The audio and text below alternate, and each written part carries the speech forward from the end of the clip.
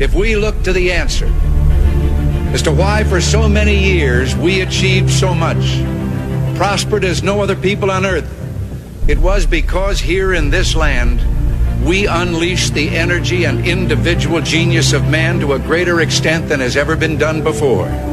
Those who say that we're in a time when there are no heroes, they just don't know where to look. The sloping hills of Arlington National Cemetery, with its row upon row of simple white markers bearing crosses or stars of David, they add up to only a tiny fraction of the price that has been paid for our freedom. As for the enemies of freedom, those who are potential adversaries, they will be reminded that peace is the highest aspiration of the American people. We will negotiate for it, sacrifice for it. We will not surrender for it now or ever. We are Americans.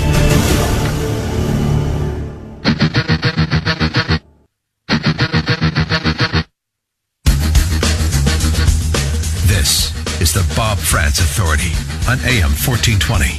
The Answer. Yes, indeed it is, and a good morning to you. Thanks so much for joining us as we get started at 7 minutes after the hour of 9 o'clock on this Monday, the 18th morning of the month of May in the year of our Lord, 2020. Coming up in about 40 minutes, we will talk, as we do each and every Monday, with Ohio Congressman Jim Jordan, our 4th Congressional District Representative. He has got a lot on his plate, and we are going to try to talk about most of it at 9:48 this morning. As far as federal responses to the coronavirus, the Chinese coronavirus, we're going to talk to him about the General Flynn prosecution and how off the rails the justice system got under President Barack Obama and how it is trying to be brought back into line by Attorney General Bill Barr, working in the Trump Department of Justice. So all of that coming up with Jim Jordan at 9:48 this morning. We start, however, this morning with a question for you. Did you enjoy your little taste of patio freedom on Friday, Saturday, and Sunday? Did you have a nice time celebrating the tiny bit of liberty that Uncle Mikey and Auntie Labcoat have provided for us? They give you a little bit of time to get up out of your room.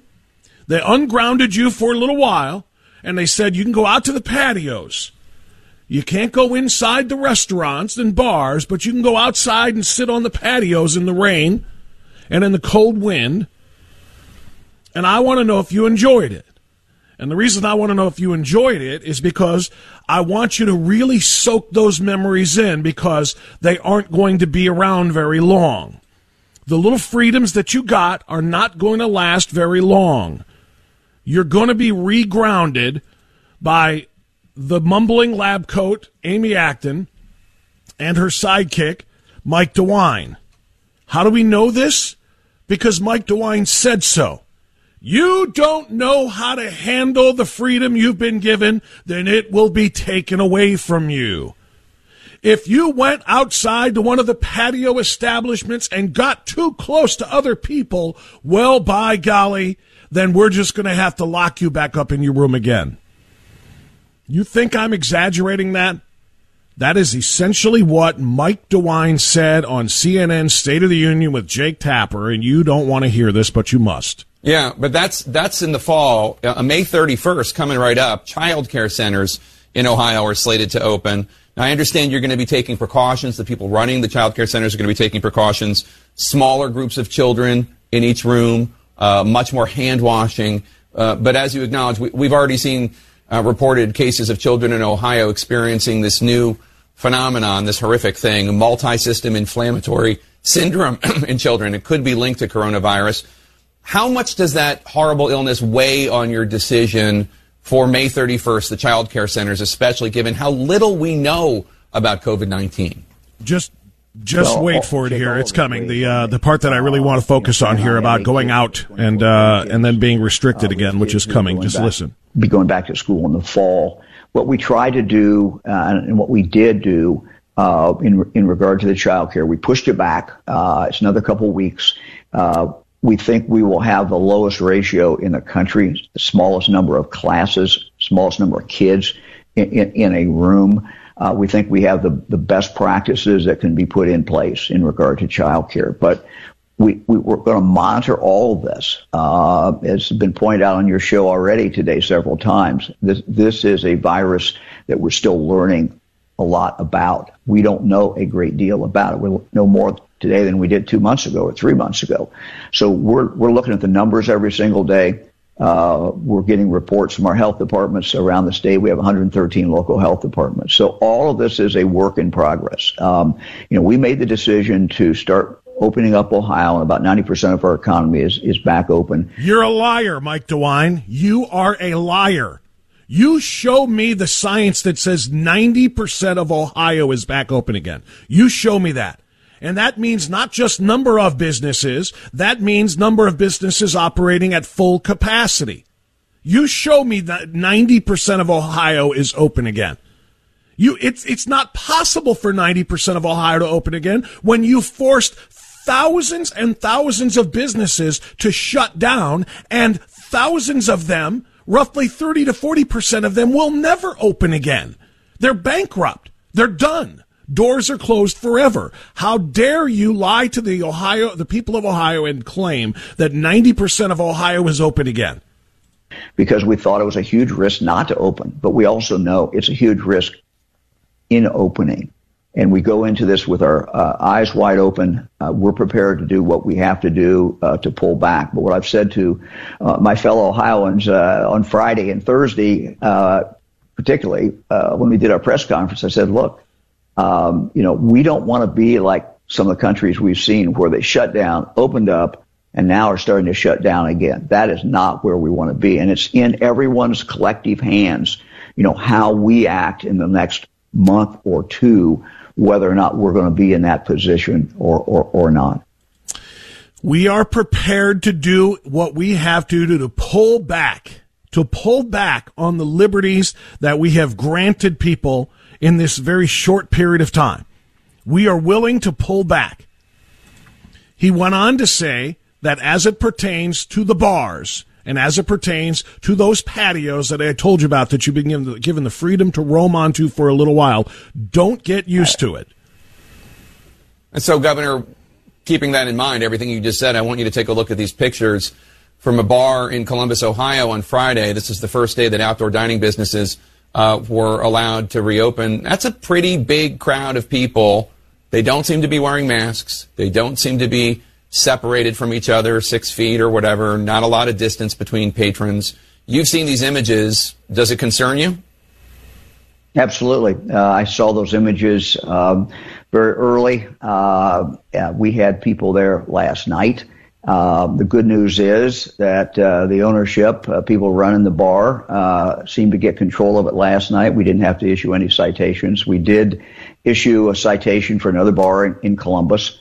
And candidly, we've worked with the Attorney General, David Yost, and we're going to do whatever we have to do if these things, are in fact occur across Ohio, wherever they occur. But ultimately, it's going to come to Ohioans doing what Ohioans have done for the last 2 months, and that is, by and large, done exactly what they should do. Try to keep the distance.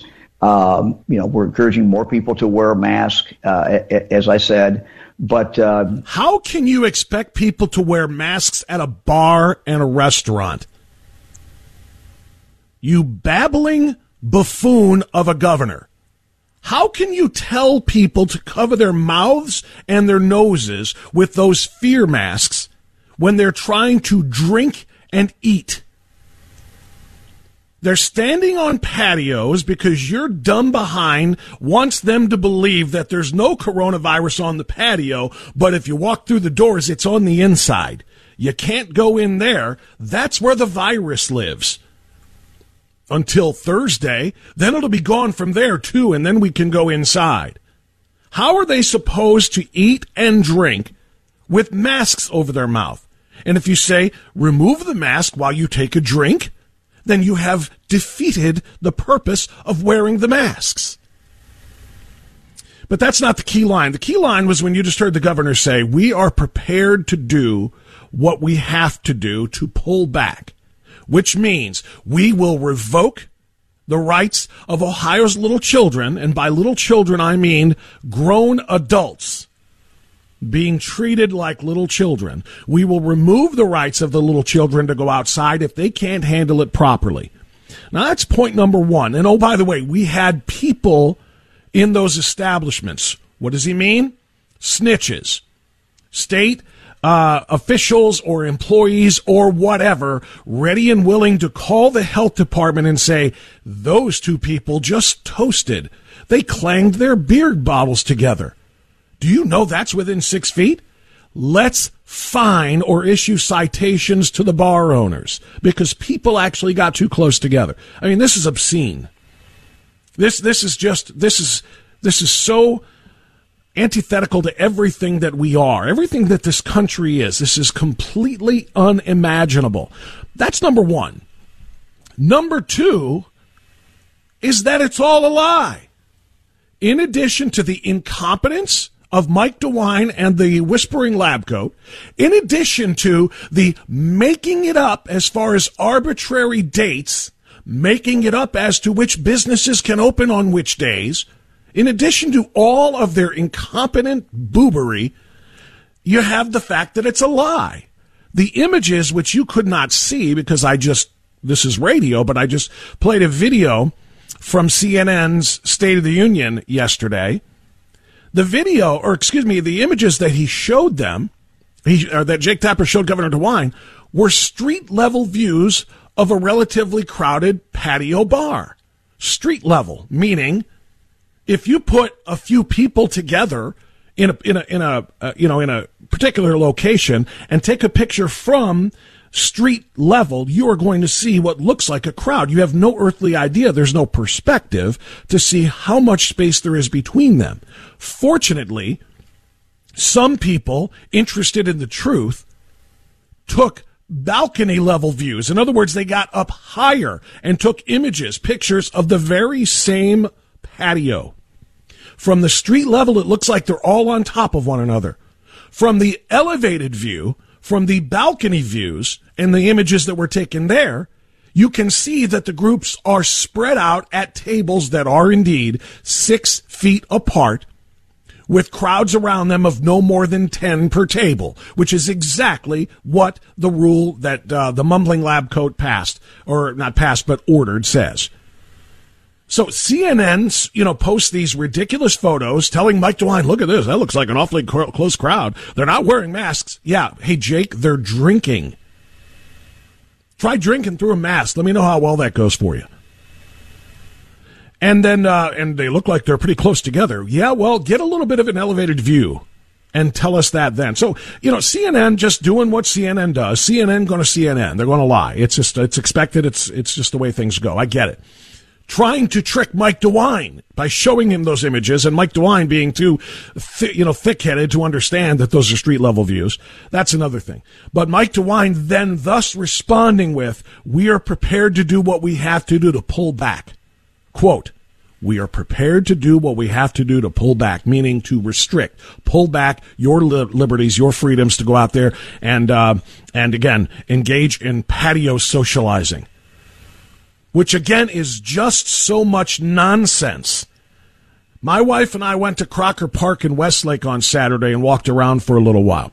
Started to get a little breezy, it was late in the afternoon. Pushing toward dusk, I guess. I don't know, it was 6-ish or whatever. And it started to get a little breezy, a little bit of a cold breeze. It was a beautiful day Saturday until that cool breeze kind of came in and, there was going to be rain, which happened yesterday. So anyway, we said, okay, we're done. So we got in our car.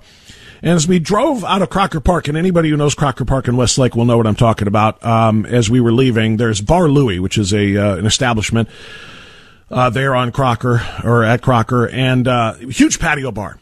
A lot of people were out there during the day on the patio, eating and drinking and being merry to the limits that the governor says that they can. And the establishment basically is open. It's kind of an open air place. In other words, there's no walls between the patio and the inside of the bar. Okay, or at least there's probably closable doors, but they essentially was wide open. In other words, when you look at the patio, you can look all the way inside the building, right? And as we were driving away, my wife and I looked at her and I said, boy, it's awfully cool out there, because you could start to see the little canopies, the little table umbrellas starting to blow a lot, because, like I said, it got cool and breezy. I said, those people look like they're freezing. Wouldn't it be nice if they could just move 15 feet to their right and inside the establishment to get out of the wind? But then I thought, no, they can't do that, because the mumbling lab coat has determined that the virus is inside. 15 feet to their right, inside the establishment and out of the wind, is where they're going to get the virus. And they're going to contract it, and then they're going to spread it, and they're going to infect all of these other people, and we're all going to die. But if they stay outside where the cold wind is blowing, the virus isn't on the patio. It's okay there. Does anyone see the absurdity of what the mumbling lab coat and her little assistant Mikey D are trying to perpetrate upon us? They are clueless, without clue, without hint of what they are doing. They're making things up as they go. And I think the one thing that would make me feel better is if they just admitted it. Keep doing what you're doing. Keep putting the same policies in place. Just admit to us, but we're doing it blind because we have no clue what to do. That's all I want to hear them say is, hey, you know what? We're guessing the way everybody else is.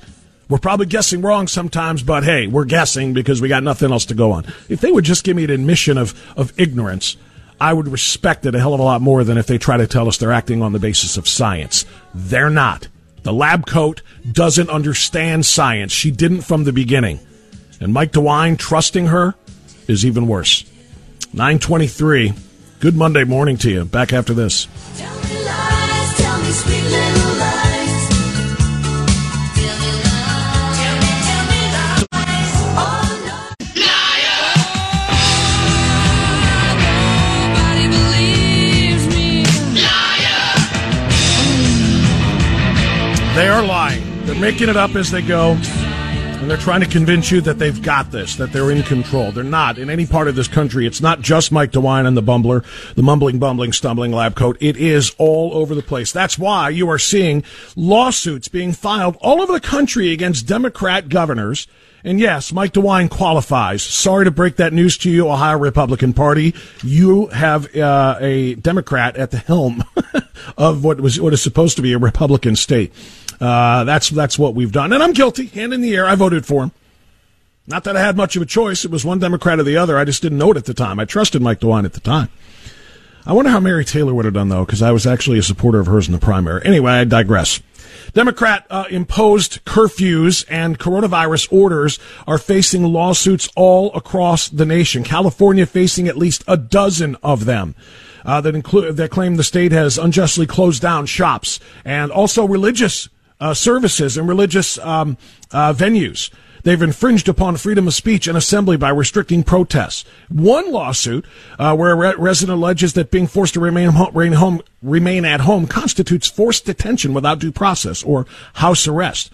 This is going on in states all over the country, and with good reason. In Michigan, Gretchen Whitmer is up against a lawsuit from Republicans in her state's House and Senate over her extension of her already ridiculously strict emergency order that has regulated residents' movements, closed businesses, what kinds of places they can shop, what kinds of vehicles they can propel themselves in, etc.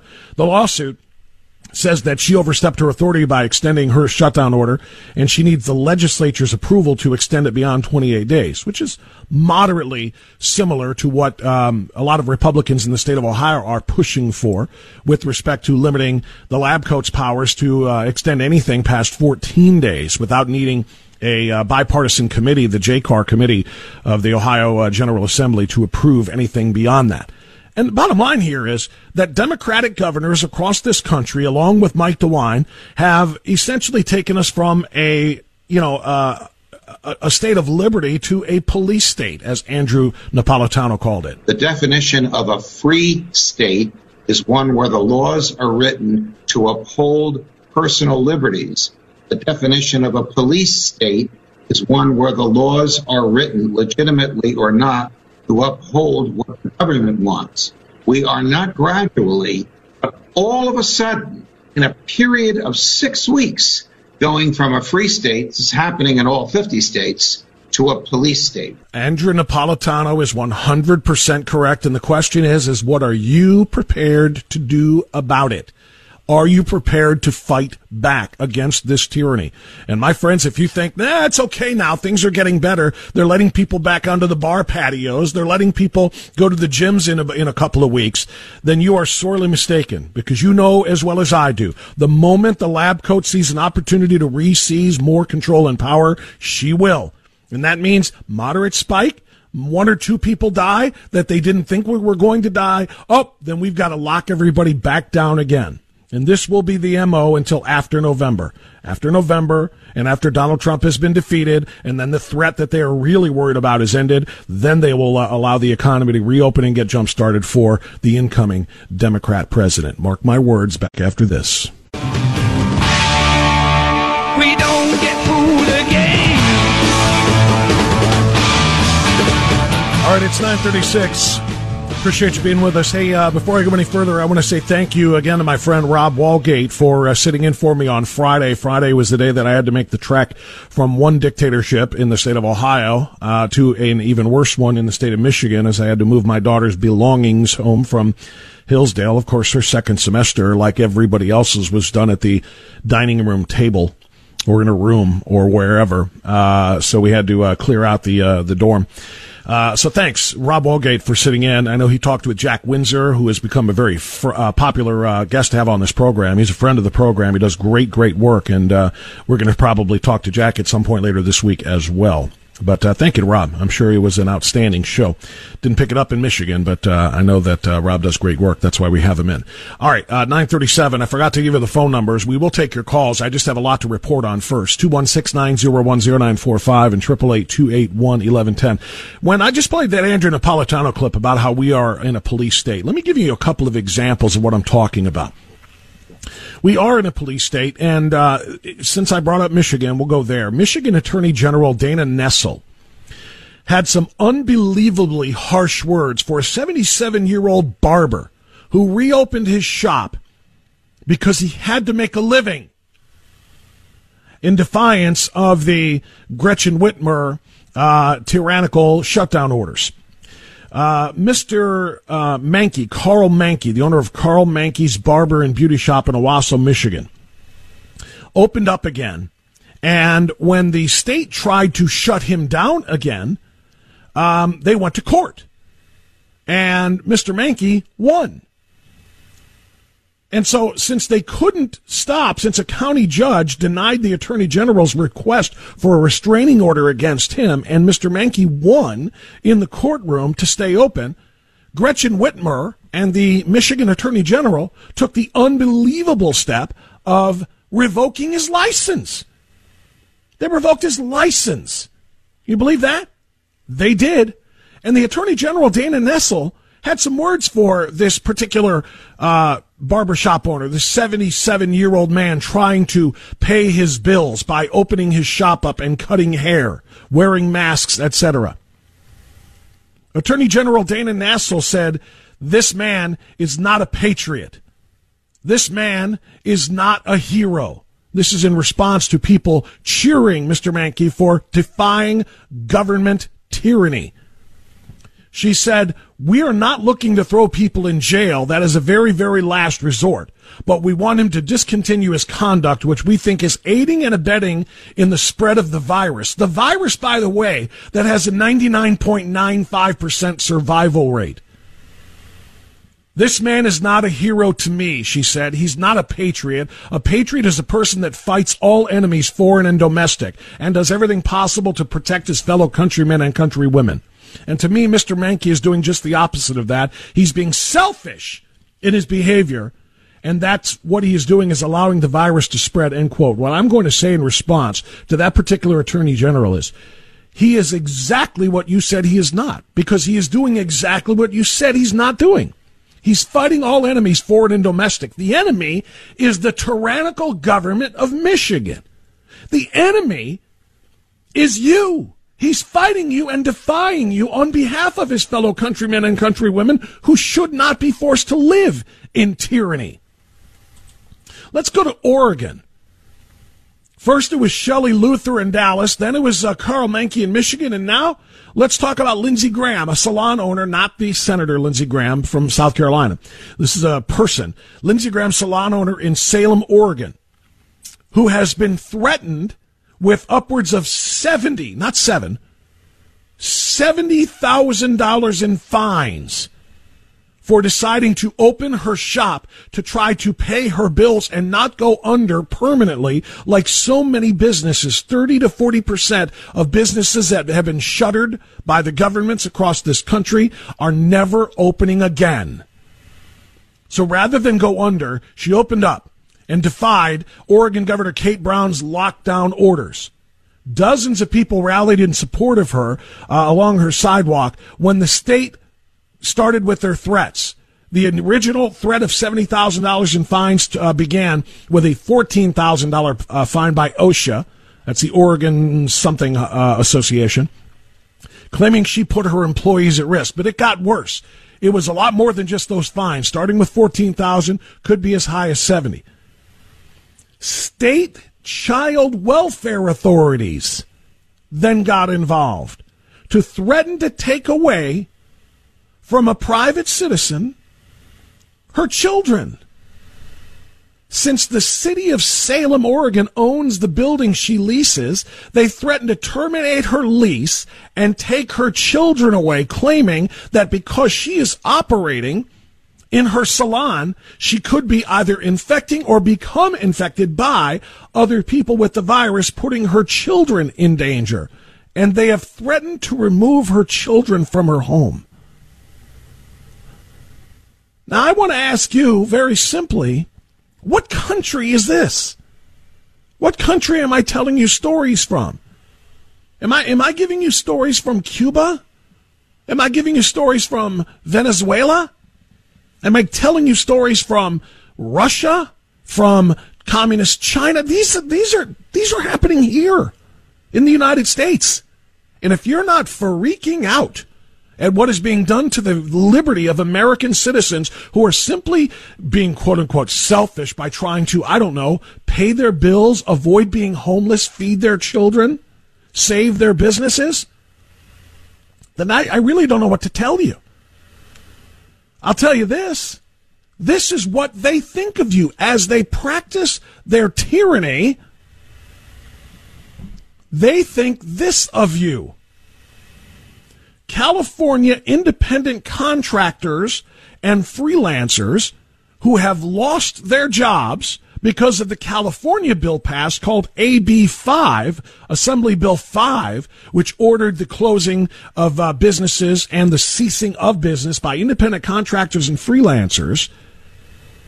According to Democrat State Senator Hannah Beth Jackson, these people are just angry because, quote, AB 5 took away their lollipops. Wait, what? Did Bob misspeak just now? Clearly, an actual elected representative of a state didn't compare people's jobs and their livelihoods to lollipops. No, Bob did not misspeak. That is exactly what I said. Democrat state senator in California, Hannah Beth Jackson, representing the 19th district of that state in western Ventura County and Santa Barbara County, in a Senate Labor, Public Employment, and Retirement meeting, she declared that people who lost their jobs as independent contractors and freelancers who are not allowed to work and provide their services during this shutdown are just upset because AB 5, quote, took away their lollipops. A sitting California senator. A lollipop. That's a job. One response on Twitter, I think, grabbed it properly. Quote, I'm sorry, did Senator Hannah Beth just refer to jobs as lollipops, like the kind of thing you have to ask mommy and daddy for? That is exactly what she did.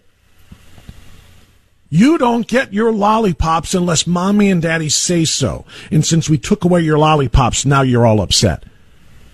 People's jobs, people's lives are at stake. and they refer to them as lollipops to be doled out at the discretion of Big Daddy and Mommy government.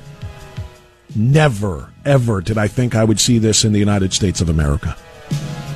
I do want to give you a chance to... Let me give you the good news. Good news is I told you I have a lot of reporting to do here, a lot of things I need to make you aware of.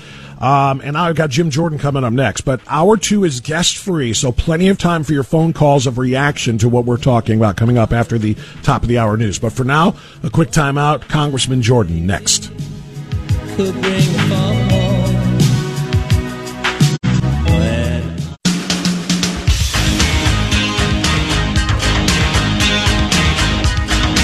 All right, 9:48, we continue on AM 1420, The Answer. Thanks again for being with us. Thanks also to Congressman Jim Jordan, who joins us now for his regular Monday visit on AM 1420, The Answer. Congressman, good morning. How are you, sir? I'm fine, Bob. Good morning to you. All right, a lot of ground to cover here, boy.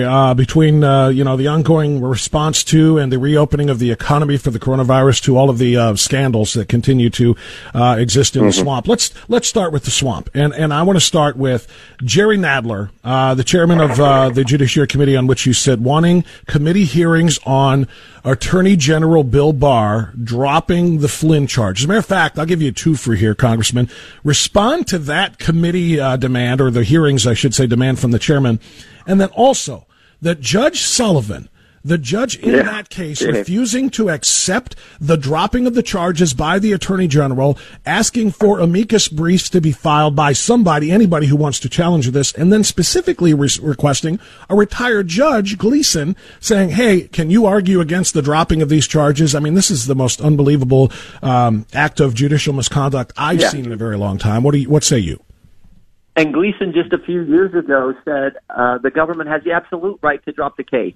And you don't let these amicus, you don't let these third parties come in and argue a case that the government seeks to drop. So the very guy Sullivan picked has been on record and said just a few years ago, you can't do what they are now doing. This just again shows the degree to which people will go after anyone connected with the president. That is just how they operate. And you look at then with Nadler.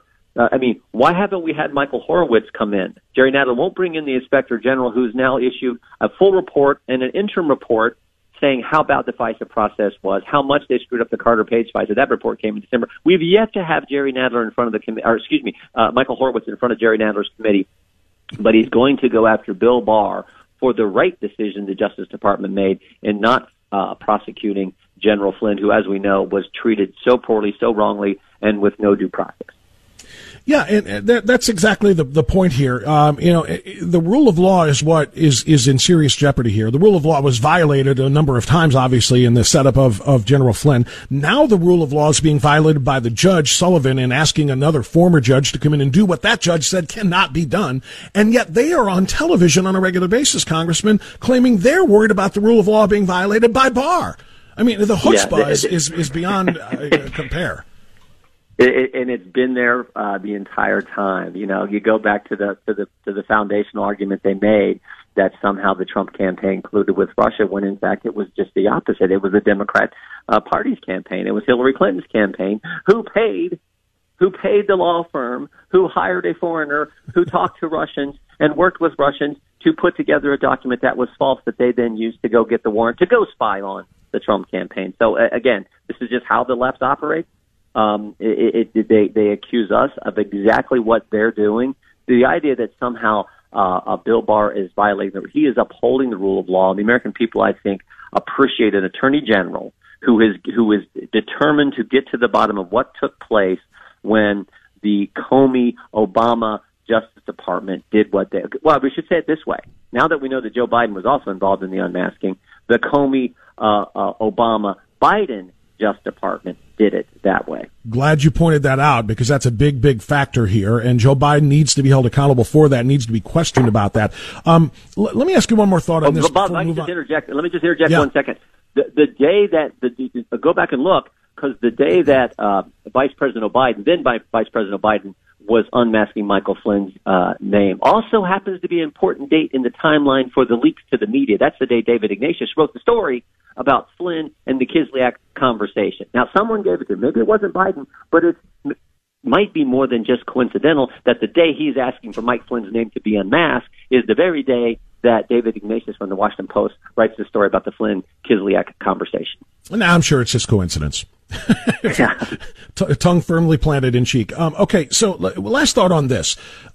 Let's say that Gleason, in violation of his own words from what he wrote just a few short years ago, talking about how the government has a near absolute power to extinguish a case. What if he comes forward and files a brief with Sullivan and says, no, I was wrong a few years ago when I said that. The government cannot just dismiss this case and extinguish this case. There must be a prosecution, and Flynn must be held accountable. That's scary. That's scary if that happens. Let's pray that it doesn't. Procedurally, I mean, what does it mean though from a legal standpoint? And I know you're not an attorney, but I'm just curious, what happens if he does that? Yeah, I don't know. But frankly, Bob, that's something we're going to research today, because I'll talk to our lawyers on the judiciary staff, and I will find out what could be potential action that we could take, or someone could take, or Flynn's lawyer, Sidney Powell, could take, if in fact they continue down this road, and Gleason comes back and says what you just described. I don't know. I guess part of me hopes that that's not going to be the case. Jeepers, you got the Justice Department saying don't do it. Everyone knows. Everyone's seen the evidence the last few weeks. So, but let's hope let's pray that doesn't happen. I mean, I just cannot imagine Bill Barr being forced to assign a federal attorney to go prosecute something that the DOJ does not believe in. You're forced to present a case here. I don't get it. I don't think they will. I don't think that'll be the advocate. I don't think, or that'll be the prosecutor. I don't think that. I mean, again, we'll check it out. It's an interesting question. Let's hope it doesn't go that. Let's hope that this Gleason guy doesn't. I don't know. Let's hope. Yeah, it is bizarre. But I mean, for 2013, Gleason writes that article, and then on Monday, he and two others write an article saying it's actually just a request, and the motion to dismiss is a request. It doesn't have to be followed. Okay, let's get to more swampiness. It makes no sense to me. You wrote a letter to Mike Pompeo, essentially asking for documents to be released linking Obama-Biden to Burisma, going back to the Ukraine attempt to impeach the President of the United States. Can you tell us more about that letter? What do you want to see? Well, no, great question. This is Ambassador Yovanovitch. Remember, she was one of their key witnesses during the impeachment process. And during the deposition, and frankly during the public hearing, she indicated that she had very little information was given to her about the linkage between Hunter Biden and this company Burisma. She got like maybe one briefing, she said, before in a preparation for her Senate confirmation. Well, it turns out she had a lot more encounters, a lot more memos, briefings, all kinds of information given to her about Burisma, about Zlochevsky, the oligarch who ran that company, and about Hunter Biden, and about then Vice President Joe Biden before one of Joe Biden's did. So it's like you said one thing during your deposition and during the public hearings when the Democrats and Adam Schiff and Pelosi were trying to impeach the President of the United States, and it was turned out to be a little different. So all we've said is send us the unredacted documents so we can further explore the extent to which she was really knowledgeable about this whole issue and played it a little different during the hearings and during her deposition. I give my colleague Lee Zeldin a lot of the credit, because during that deposition he really pressed her hard and got the answers that on record that I just described. We're talking with Congressman Jim Jordan, Ohio's 4th Congressional District Representative, ranking member of the Judiciary Committee for the Republican Party. Let's move on to, more investigations. From that one, the Ukraine investigation, which led to impeachment, to this one, as we pivot to the coronavirus. Now there is going to be a select committee, and you're on it, to investigate the president's response to the coronavirus outbreak. This is, right? There is no end to what they will do to destroy this president, and B, in the process, harm the country, because this is not good for the country. Go ahead. No, there's 8 different entities already doing oversight. That they created a 9th because the 9th is partisan. The 9th's going to run interference for Joe Biden. They put Jim Clyburn in charge. Jim Clyburn is Joe Biden's #1 supporter in the United States Congress. We had our first briefing, and it was totally. In fact, the very first witness the Democrats brought forward on the briefing, guess what he said? He said the reason there was a shutdown is because there was inadequate testing. What? The reason there was a shutdown of the economy was that they told us was to bend the curve, slow the curve, and to do what? Make sure our health care system wasn't overwhelmed. That's what they told us. Now they've changed it. Now they've said, oh, no. The reason we shut down is because they want to try to blame the president for testing. It's interesting today. Go look at the front page of the Washington Post. You know what it says? One problem with testing right now is not enough people are showing up to get tested. Right? So how can it, it showed their very first briefing, their very first witness. That point, that one of the first sentences he said, the reason there was a shutdown is because we had inadequate testing. And today the Washington Post says there are not enough people showing up to just on the testing. There's people not showing up to get tested. So, but that they changed it from because we all know why we shut it down. They told us, right? The experts told us it was to make sure we didn't overwhelm our healthcare system, and we certainly haven't done that. No, it is time to get back to work. So this is political. We can see that from the get-go, from their very first witness. We'll just have to highlight the truth, highlight the fact.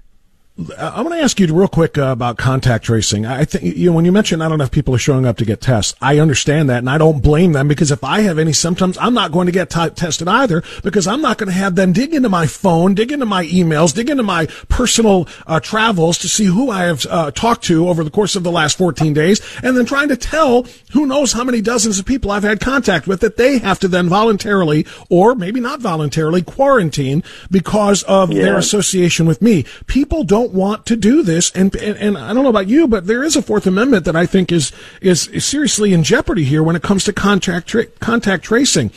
Heck, in Washington State, you probably saw this. They are demanding, Governor Inslee is demanding, any restaurant that seats anybody must get the name, phone number, and email address for every member of the party. Not one person who made the reservation just for that purpose, but everybody, so that if they find out later that somebody else in the restaurant may have tested positive or just had symptoms of coronavirus, they're going to report to the authorities the names, phone numbers, and email addresses of all these people who were in the restaurant at the time. Who wants to go through that? Yeah, it's crazy. It's scary. That's why it's so what we talked about a few weeks ago. It's so important that you have an attorney general who put the memo out he did a few years ago and said the Constitution is not suspended during a crisis. And amen to that. Also, Bob, one of the reasons people may not be getting tested is they don't have any symptoms. Then that's a good thing, right? That's what we hope's happening. I mean, there's a reason we did this social distancing. Americans are smart people. They have common sense. They're going to do things the right way, but they also value their liberties and value their freedom, and they don't want Big Brother watching over and demanding some of the crazy things like you see from the governor of Michigan and the governor of Washington State.